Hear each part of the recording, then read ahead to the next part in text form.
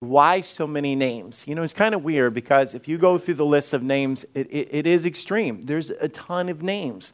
And so I heard a Christian walked up to a Muslim one time and he overheard him praying. And have you guys ever been around a Muslim praying before? Has anybody been in the presence of that? So I have a number of different times, very passionate, very dedicated of what they do. And the Christian asked him and said, when you pray, what are you praying? And he said, well, one of the things that we do is I pray to my God and I call him by name. And he says, my God, and he rattled off, I can't remember, it was some astronomical number of names that Allah has. And then he turned to the Christian and he said, how many names does your God have? And the guy said, I stood there and had no response. He said, I know he's God and I know he's Jesus and I know he's Lord. But if the Bible is filled with the names of God, don't you guys think it's intentional? It's not random. It's not just like, we'll throw in another name and see if they can pick up on that. No, it was intentional. So names are a big deal. And we kind of opened up with, Pastor Chris did a great job of this the week before last. But I want to kind of break down the names because some of the names in the Bible are not names of God. They're descriptions of God. So there's the given names of God, which is his identity. So my name is Tony William Liuzzo. My name is not Anthony. My name is not Antonio. My name is Tony. I'm one of the only Tonys that is named Tony that's actually Tony. Because most people that are called Tony are Anthony. But I was given the name. That is my given name. Now I have nicknames, that I've been given by my mom. Never mind, I shouldn't be telling you guys this. I'll never live it down.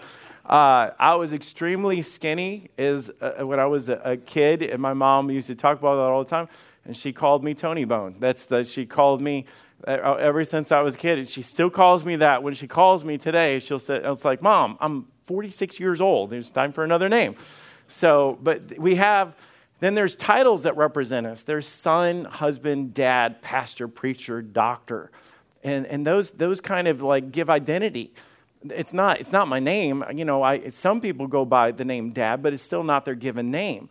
But it does give credibility. If somebody came up, let's say I got hurt. I'm laying on the ground and I'm hurt. And somebody came up and said, I've got a friend named Tom that can fix that. Well, not this Tom, but let's say a Tom. It's the first name they gave. And I was like, I'm good. It's like, take your friend and go away. But if they came up and said, this is my friend, his name is Dr. Stevens. Okay, all of a sudden I'm like, go at it. Why is that? The title of doctor gives credibility to the name. So there's a lot of descriptors that we have in Scripture that gives us this. My goal is for us to know the names of God, to understand what we learn about God through his name, because the names of God came through stories of God. He introduced himself in a situation that the name applied. It wasn't like we read a chapter in the Bible and it just rattles them all off. Wouldn't that be cool? Now, I'm going to give you one in Deuteronomy that has 3 of the main names of God all simultaneously listed. But then there's kind of nicknames that we have. There's like there are descriptors. So like when your kids are little, you call them little man or baby boy or buddy or princess.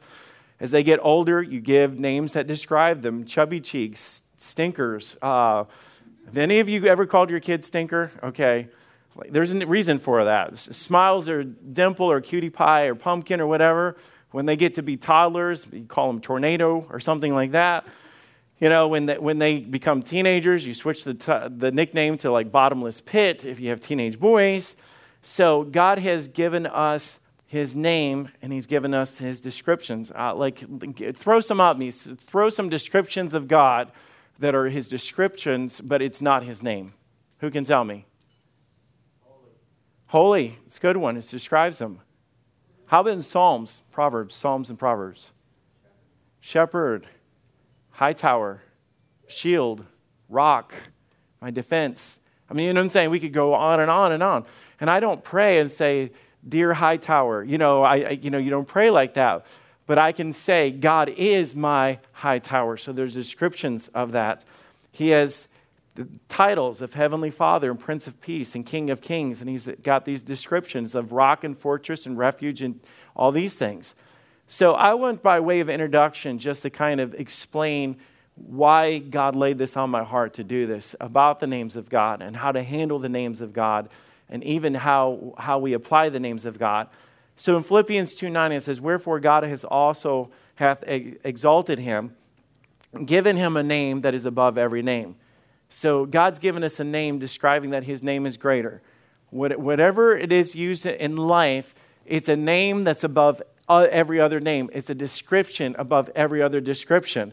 So I have been able to meet some cool people. I tell you guys this story a few times about the day that I met Mike Pence, and I was able to sit down with him and have a prayer meeting with him and stuff like that as he was running for vice president and stuff. So, I mean, being able to have somebody and say, who is this? It was, at the time, it was Governor Mike Pence, and then later I could have said, I met Vice President Mike Pence.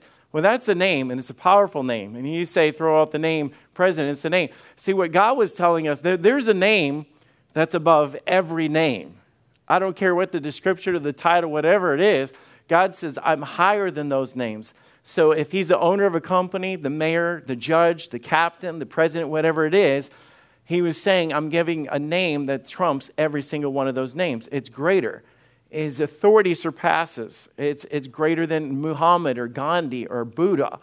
It's the name that we bow to. It's the name that we respect. It's the name that we follow.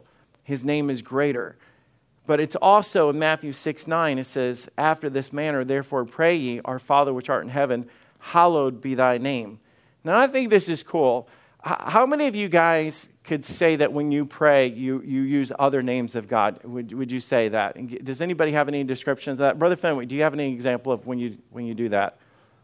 Like praying different names of God? Just often start out with the Lord's Prayer. The Lord's Prayer, okay. Anybody else have another example? Jason? Abba, Father, Abba. Anybody else that have an illustration like that? So when Jesus was given the illustration of the names of God, he said, notice how he says, in the manner therefore that you pray, he's talking about in this way, our Father which art in heaven, and then he says, hallowed be thy name. So that we got the description of going before God in prayer, but at the same time, he says, when we do that, hallowed be thy name. The name hallowed means to make holy. It means to sanctify. It literally means to set it apart. It means that when we name the name of God, we don't flippantly put it out there. Now, this can kind of touch on some toes because there's some bad habits that we make with this. But the name of God is holy. It's righteous. It's different. It's not to be thrown around. It's not to be thrown out. When just random conversation. The Bible explains that we worship his name. We praise his name. We love his name. We pray in his name. The Bible says that we should not take the name of the Lord God in vain.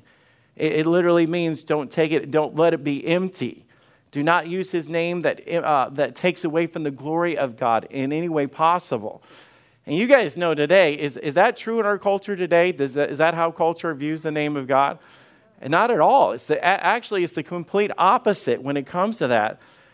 When they would write the Bible, they would make copies of the Bible and they'd come to the name of God. And I know a lot of you guys have heard this, that the scribes would actually get up, wash their hands, go change their garment, come back, break the pen that they were, get a new pen to be able to sit there and write the name of God. Why do you think they did that? In their mind, it's something special. It's something significant. It's recognizing it. It's the holiness of God. Have you ever thought about when Moses went to the burning bush? And he walked up to him and he said, what was the instruction that God told him to do before he walked forward? Take his shoes off. Why did he tell him to take his shoes off? It's holy ground. God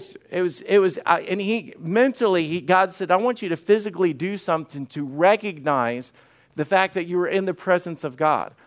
And when it comes to the name of God, God wants us to recognize that it is a name that's above every other name. It's not to be used flippantly. It's not to be used passive. And I think we get some bad habits almost from the world when it comes to this. When it came to the name Yahweh or Jehovah, I was listening to a Jewish rabbi teach on this, and it was fascinating. I mean, so fascinating because of the history and stuff that they were bringing up. But he was bringing up the three primary names of God, in Elohim, Adonai, and Jehovah. But he didn't say that.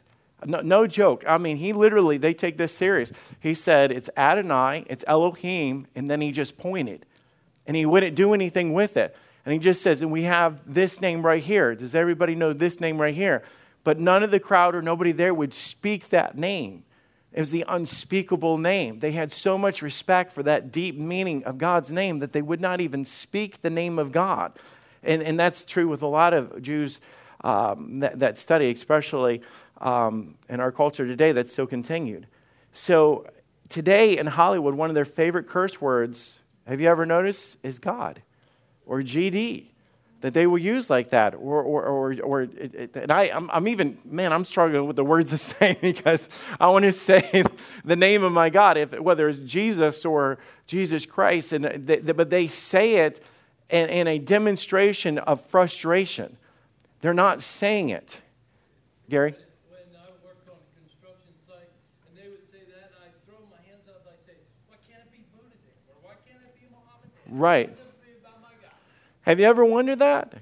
And it's not just God that they do that with.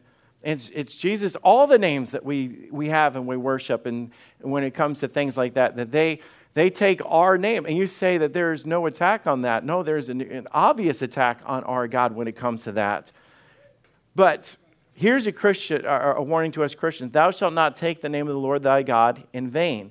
Literally means a lot of things. And John explained this too about bearing the name of God and not doing it with emptiness. But it means flippantly saying things like, listen to this, just like flippantly saying, oh my God. Or flippantly saying, oh Jesus. Or flippantly saying Jesus Christ or anything like that. When you throw it out in a moment of frustration, a moment of aggravation, or when you hit your thumb or in a time of hurt or whatever, if you are not saying it to honor or bless or praise Him, then we should not be saying the name of God. We're misusing it. And I say that because we get into bad habits of that. But it's like when Jesus was teaching them to pray, and He was talking about the names and lifting up their voices to pray to God and pray in His name. But He said, be reminded, hallowed be thy name, or holy, or sanctified, separated. Use it special because it's powerful. So if you are using the name of God, notice what the Bible says. Psalm 69, verse 30. I will praise the name of God. Man, if I'm saying the name Jesus, it better be because I'm praising or witnessing with the name of God. Bless the Lord, O my soul, and all that is within me. Bless His holy name. Give unto the Lord glory due to His name. It deserves glory. It deserves honor. We protect it. We praise it. It's not like a rag where I make a mess and I grab the name of God to clean it up. You guys know what I'm saying? You say, well, we would never do that. Well, some ways we do that. I think if the name is powerful and the name is to be hallowed, no wonder Satan loves it when we say it using it flippantly, because we're taking something that is sacred. It would be like spilling a drink and going to get a wedding dress, something that you have preserved for something special, and then using that to clean that up. And you say, I would never do that. But sometimes we do that with the name of God. His name is greater. His name is to be honored, but His name holds power. Let them praise the name of the Lord, for His name alone is excellent. The word excellent in the Old Testament literally means strong. It represents something. I mean, when we say the name of God, it's representing something powerful if I'm using it. Just the same way that if I was to say the name Hitler, what comes to your mind? Evil. And so it's associated with something. But the name of God always associates with something of His greatness or His holiness. That there's power in His name. His name represents love. His name represents the cross. It represents salvation. It represents authority and power. It carries authority and the power. In Revelation, it says, Revelation 1:18, I am He that liveth and was dead. Behold, I am alive evermore, and I have the keys of hell and of death. You think of what he says. It's the name of God holds power over death, hell, and the grave. I mean, it holds authority. That's why when we pray, and I was really convicted because, and you guys call me out on this if I ever do this, and I'm okay with this. I pray in authority because I'm going to pray in the name of Jesus. But you know, sometimes I've gotten into a lazy habit of doing something bad, and I say, and in your name we pray, amen. And maybe some of you guys do that. And I'm not saying that God's looking at me saying, you're a horrible person or whatever. but my God has a name. I'm going to pray in the name of Jesus because the name of Jesus is where there's authority. I'm going to pray in his name. And he holds the deed and the power and authority. He calls the shots. The Bible says, think about it, when it comes to salvation, the Bible says, for whosoever shall call upon God. Have you ever thought about that? It says, whosoever shall call upon what? The name of the Lord. It's like, because we'll get into this in a minute, when it comes to the name Elohim, there's a lot of false gods that go by that. But the only one that can save me is Jesus Christ. So I call upon the one that died on the cross and rose again. I call on the name of the Lord, that we are saved by the name of the Lord. And he is the way. The Bible says, neither is there salvation in any other. There is no other name or none other name under heaven given by where you must be saved. And you think about how powerful. Every time it associates salvation, it's not just associating it with the cross. It's not just associating it with church. It's not associating with just with the blood, but with the title or the representation of the name of Jesus Christ. It is his authority. Think about this, at the end, that at the name of Jesus, every knee shall bow, the things of heaven, the things of earth, and the things under the earth. You think about those standing before God at the end, and they say Jesus, and every atheist, and every wicked person that's ever done, and we talk about Hitler and all these other people, every knee shall bow. His name is greater. His name is to be honored. His name holds power. But let me finish with this, and this is just an introduction that I wanted to do, but his name should be known. This is a cool story, and I love this. He wants us to know his name. He wanted the children of Israel to know him by name. And if he didn't want us to know his name, he wouldn't have given his names in the Bible. He wouldn't have written it out so many times. So he wants us to know his name. So he said this himself when he was talking to Moses about the children of Israel being in bondage in Egypt. This is what God told him and said, I want you to deliver them out and taking them out. But this is how he described it. And God spake unto Moses, and he said unto him, I am the Lord. And he appeared unto Abraham and unto Isaac and unto Jacob by the name of God Almighty. But by the name Jehovah was I not known unto them. Do you guys get what he's saying in that passage? He's saying, I've got my people that at the beginning of it, they knew me as God Almighty. But by the name Jehovah, they did not know me. So he's saying, I want them to know me, but they don't know me by this name. They knew God, but they did not know him as the other name. And God, it mattered to God that they knew him in this way. So the name that they knew them by was El Shaddai. It was God or God Almighty. But by Jehovah, they did not know.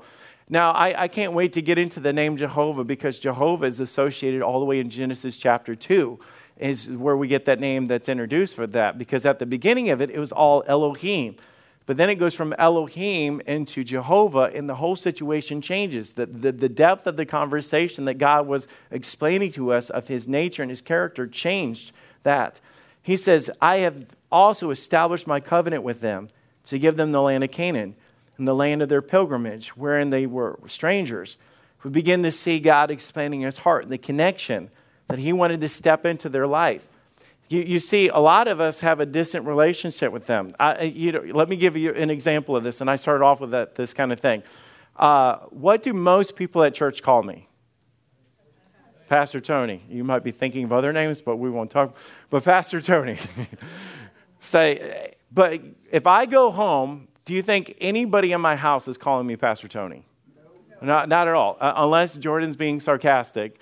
Sometimes he'll say, Dad, you answer quicker to Pastor Tony than you do to Dad sometimes. And I don't know if that's true or whatever. But at home, I go by Dad, or Jenny calls me honey, or something like that. And the thing is, some people only know me from a distance. Being on this stage, they only know by my title. But at home, there's a personal connection that I have, and they know me by a different name. God was saying, they know me as the Creator. They call out to me as the Creator. But by Jehovah, which is the personal presence of God in their lives, they don't know me in that way. So he says, I have also heard the groaning of the children of Israel, whom the Egyptians keep in bondage, and I have remembered my covenant. I made them a promise. I want them to know that I know that they hurt. I want to step into their hurts. I want to break them free from their hurts. I want you to go tell them who I am and what I came to do. Wherefore say unto the children of Israel, I am the Lord. Now, I don't know about you, that's a really powerful statement. He said, I want you literally to walk into their hurts. He literally lays it out and describes all the pain, the suffering, the bondage that they have, the fact that they are separated from the promises of God. They're not where they were promised to be. And he said, I want you to walk in there and say that I am the Lord. I want you to walk in and introduce myself. And I will bring them out from under the burdens of the Egyptians, and I will rid you out of their bondage, and will redeem you with a stretched out arm and with great judgments. He said, I want them to know that I will be their deliverer. I have the power to do so. I have the resources. So if you go back to verse 2, it says, And God spake unto Moses and said, I am the Lord. And I appeared unto Abraham and to Isaac and unto Jacob by the name of God Almighty. But by the name of Jehovah was I not known unto them. And he gives them a different name. Goes from, they know me as El Shaddai, but they don't know me as Jehovah. So let's break down one name tonight. That's what I want to do. And then from here on out, every time we meet, we're going to just be taking names. We're going to break it down, and that's what we're going to do. But as we do this, I want us to keep in, the names of God are powerful. God wants us to know. God wants us to call him out to him by these names, know what they the significance of them in our lives. And he says 3 basic names that we have of God, and all the other names that we build upon will come from this. In Deuteronomy 10:17, for the Lord your God is a God of gods, the Lord of lords, a great God, a mighty and terrible, which regardeth not persons, nor taketh reward. So let's start over. I want to show you guys the 3 names of God that are in this passage. For the Lord, and if you notice, it's capital Lord. That is the name for Yahweh or Jehovah. So he starts at the beginning and he says, for the Lord, the unspoken name or the personal name of God that he displays himself through relationships, is your God is God. That is Elohim of Elohim. That is Creator God. That is the inventor, the author, the beginning God. The Lord of Lords. That is Adonai of Adonai. A great God, a mighty, terrible God, which doesn't mean terrible like we know is terrible. It means awesome, which regardeth not persons. He's not partial. He does not show favoritism, nor taketh reward. He cannot be bribed. So all of the names that we're going to learn is based off of these 3 basic names. It's Jehovah, or you could say Yahweh. It's Elohim, or it's Adonai. See, these are the 3 foundational names. So we're going to start with Elohim. So the Bible says in Genesis 1:1, in the beginning, God created the heavens and the earth. I think that's probably a verse that most of us would memorize. We know that one like the back of our hand. But in the beginning, God created. The word God is a very generic term. So if you're going to look it up, even as false gods, it still means the name Elohim. Okay, so if you see that, you say, well, it's not the same as us worshiping a false god. And you're absolutely right. There's a different significance to it. But it's a very generic name. It means supreme being. That's why there's Greek gods and false gods and all the other things that we know when it comes to other gods. It is a title like master or mom or dad. So it's a title that even false gods uses in their name. So if you were talking about moms, there's a generic title. So if Mother's Day, I stood up and I said, I want all the moms to stand up at this time. It's a title given to them. But it's also a specific name because if I was at home, I would walk boldly up to my mom and say, Mom, I love you. Happy Mother's Day. In that instance, the word mom is a title. So what we're doing is God is declaring the name that he says, I know it's a name given to powerful beings that the world associates with. But he says, when it comes to me, I want you to call me by being the God or the Elohim. And this is how God explains it. For the Lord is great God and a great King above all gods. I am the Lord, and there is none else. There is no God beside me. He declares this from the very beginning, explaining to him that I am the God. There is no other gods, although the word God is used when they're describing false gods. So let's go back to the beginning and let's kind of walk through this, and we'll learn what the word Elohim means. In the beginning, God created the heavens and the earth was without form and void, and darkness was upon the face of the deep, And the Spirit of God moved upon the face of the waters, and God said, let there be light, and there was light. So, in the beginning, God, he was writing or stating that the book, he was the author of the book. It's the beginning of when you open it up and you take your Bible and you're saying who is the author. If you read any other book, you would go to the back or the front and you'd be able to see that it was written by John Maxwell or whoever it was. You'd be able to see the author. At the very beginning of the book, it's declaring that he is the God.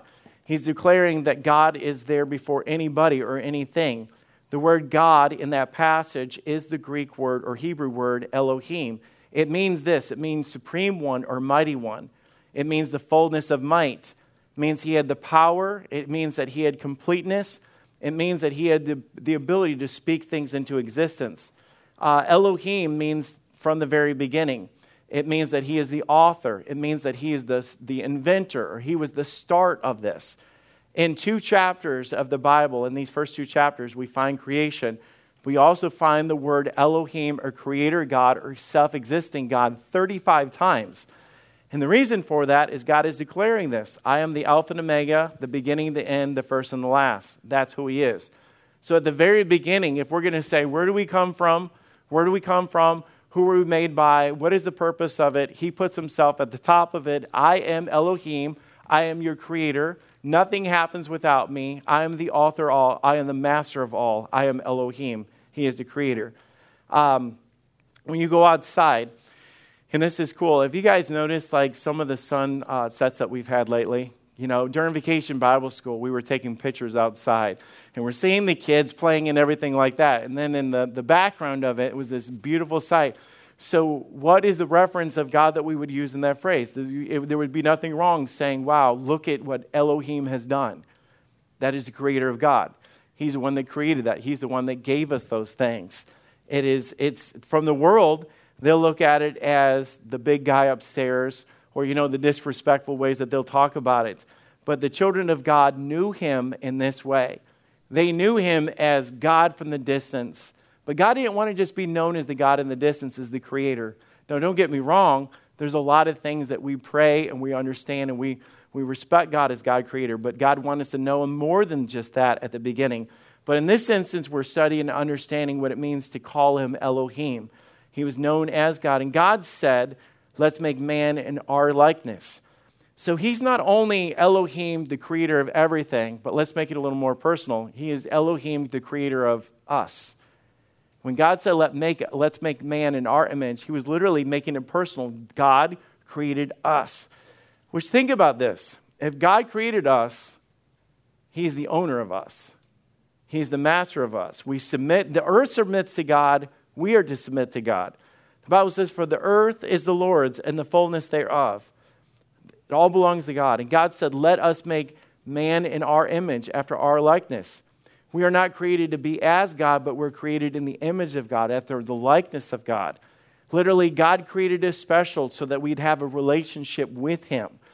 We were created to be part of him. That is the reason why we were created in the image of God. Have you ever wondered why? I mean, when the Bible talks about that we were created in the image of God, why?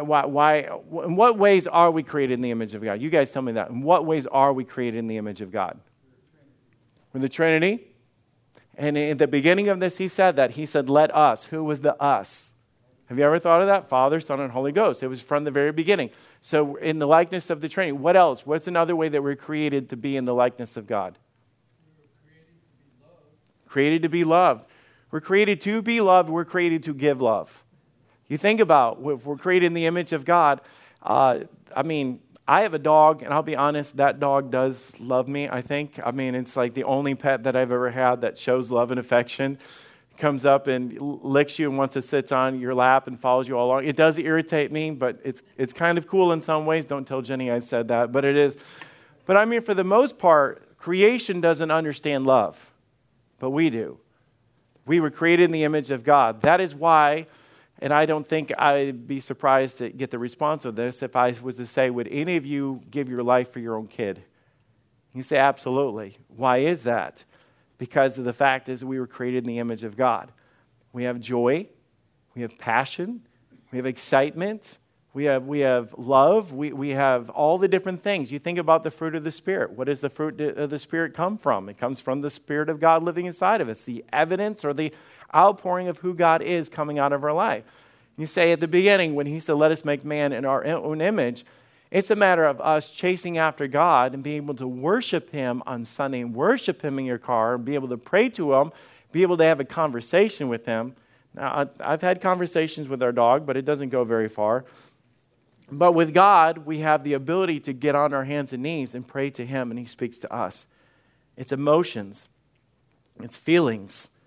For God so loved the world that he gave his only begotten Son. So we were created by the Creator for God to have a relationship with God. So you think about it, if this is true, we were created by Elohim, if we were created in that image of him, and we were created for that purpose, that is why I truly believe that so many people feel so lost in life. It's like something's missing, something's not there, something's wrong, And the only way that they discover that is discovering a relationship with Jesus Christ. They know that something's missing. They have to have that relationship. And we talk about, man, when you get saved, your whole life changes. Part of it is you discover Elohim. What do you discover? I know where I came from. I know why I'm here. I know who loved me. I know who made me. And all the pieces make sense. So I want to close a little different. And I want you to take your Bibles or your apps or your iPhones or whatever you got. And I want to just show you something of Elohim. I want to show you a prayer in the Bible.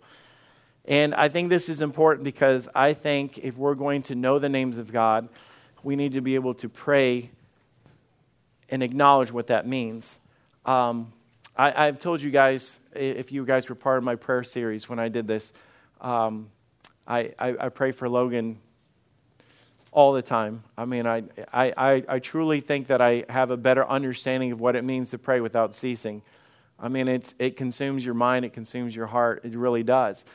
And when I pray, I have been studying the names of God, and that's part of the reason that I wanted to do this, because I have a lot of the names of God in my phone, in my prayer list that I pray through, and I call on him in those names. But it's weird that I didn't think that Elohim would be one of those names that I could use when I pray to God, just because he's creator and almighty one. And I know that makes sense, but Jehovah Rapha makes more sense because he's the God that heals. Or, you know what I'm saying? Or the God of peace. So I'm thinking, I'm going to pray to the God that heals and the God that gives peace because that makes sense. But let me back up a little bit. And I know I said this to some of you guys, but I just want you to know my thought process. I have thought that his body is made up of cells. Well, who made cells? I mean, God created all. God invented that. I mean, cancer is made of cells. But then I thought, his name is a name above every name. It's a name above. It's a name above every surgeon. I could rattle off all the doctors I want because I don't want to sound like I'm disrespecting them or whatever. But a lot of them have been wrong of treating Logan and stuff. But I go to the name that's above even their name. And OSU is the third largest research hospital in America. I mean, it's huge. And we're blessed beyond description to have Children's Hospital down the street and Ohio State University down the street. We are. But Elohim means that it's a name that's above even the name and title of them. So I pray to the God that has the authority over the doctors, over the nurses, and even over the cells that are in my son's body. So I pray to the creator of my son, the creator of father and son relationship, the creator of his body, the creator of the research, the creator of the hospital, and it gives me confidence. So in Psalms 18, verse 6, can we just kind of slowly read through this? It says, in my distress. Has anybody ever been there? Yes. You know what I'm saying? In my distress, I call upon the Lord. So what's going on in this passage? You guys tell me. What is he doing? What do we call this? He's praying. He's like, in my distress, I called upon the Lord. And I cried unto my God. Guess what God is in that passage? Elohim. I am going to cry. Did you guys notice that he uses Jehovah, capital L-O-R-D, and I called and cried unto my God, Elohim. He heard my voice out of his temple, and my cry came before him, even into his ears. God is not a distant God that does not get me. Do you know why? Because my God, Elohim, the creator, the author, the beginning, the one that was at the beginning, the one that will be at the end, he heard my cry. Now, notice the description, because it describes Elohim. And I know it's describing God as a whole, and it describes him in other ways. But the artistic ability to describe God in this manner is powerful. The earth shook and trembled. The foundations also of the hills moved and were shaken because of his wrath. There went up a smoke out of his nostrils, and fire of his mouth devoured, coals kindled by it. He bowed the heavens also and came down, and darkness was under his feet. He rode upon the cherub and did fly. He did fly upon the wings of the wind. He made darkness his secret place. His pavilion round about him were dark waters and thick clouds of the skies. At the brightness that was before him, his thick clouds passed, hailstones and coals of fire.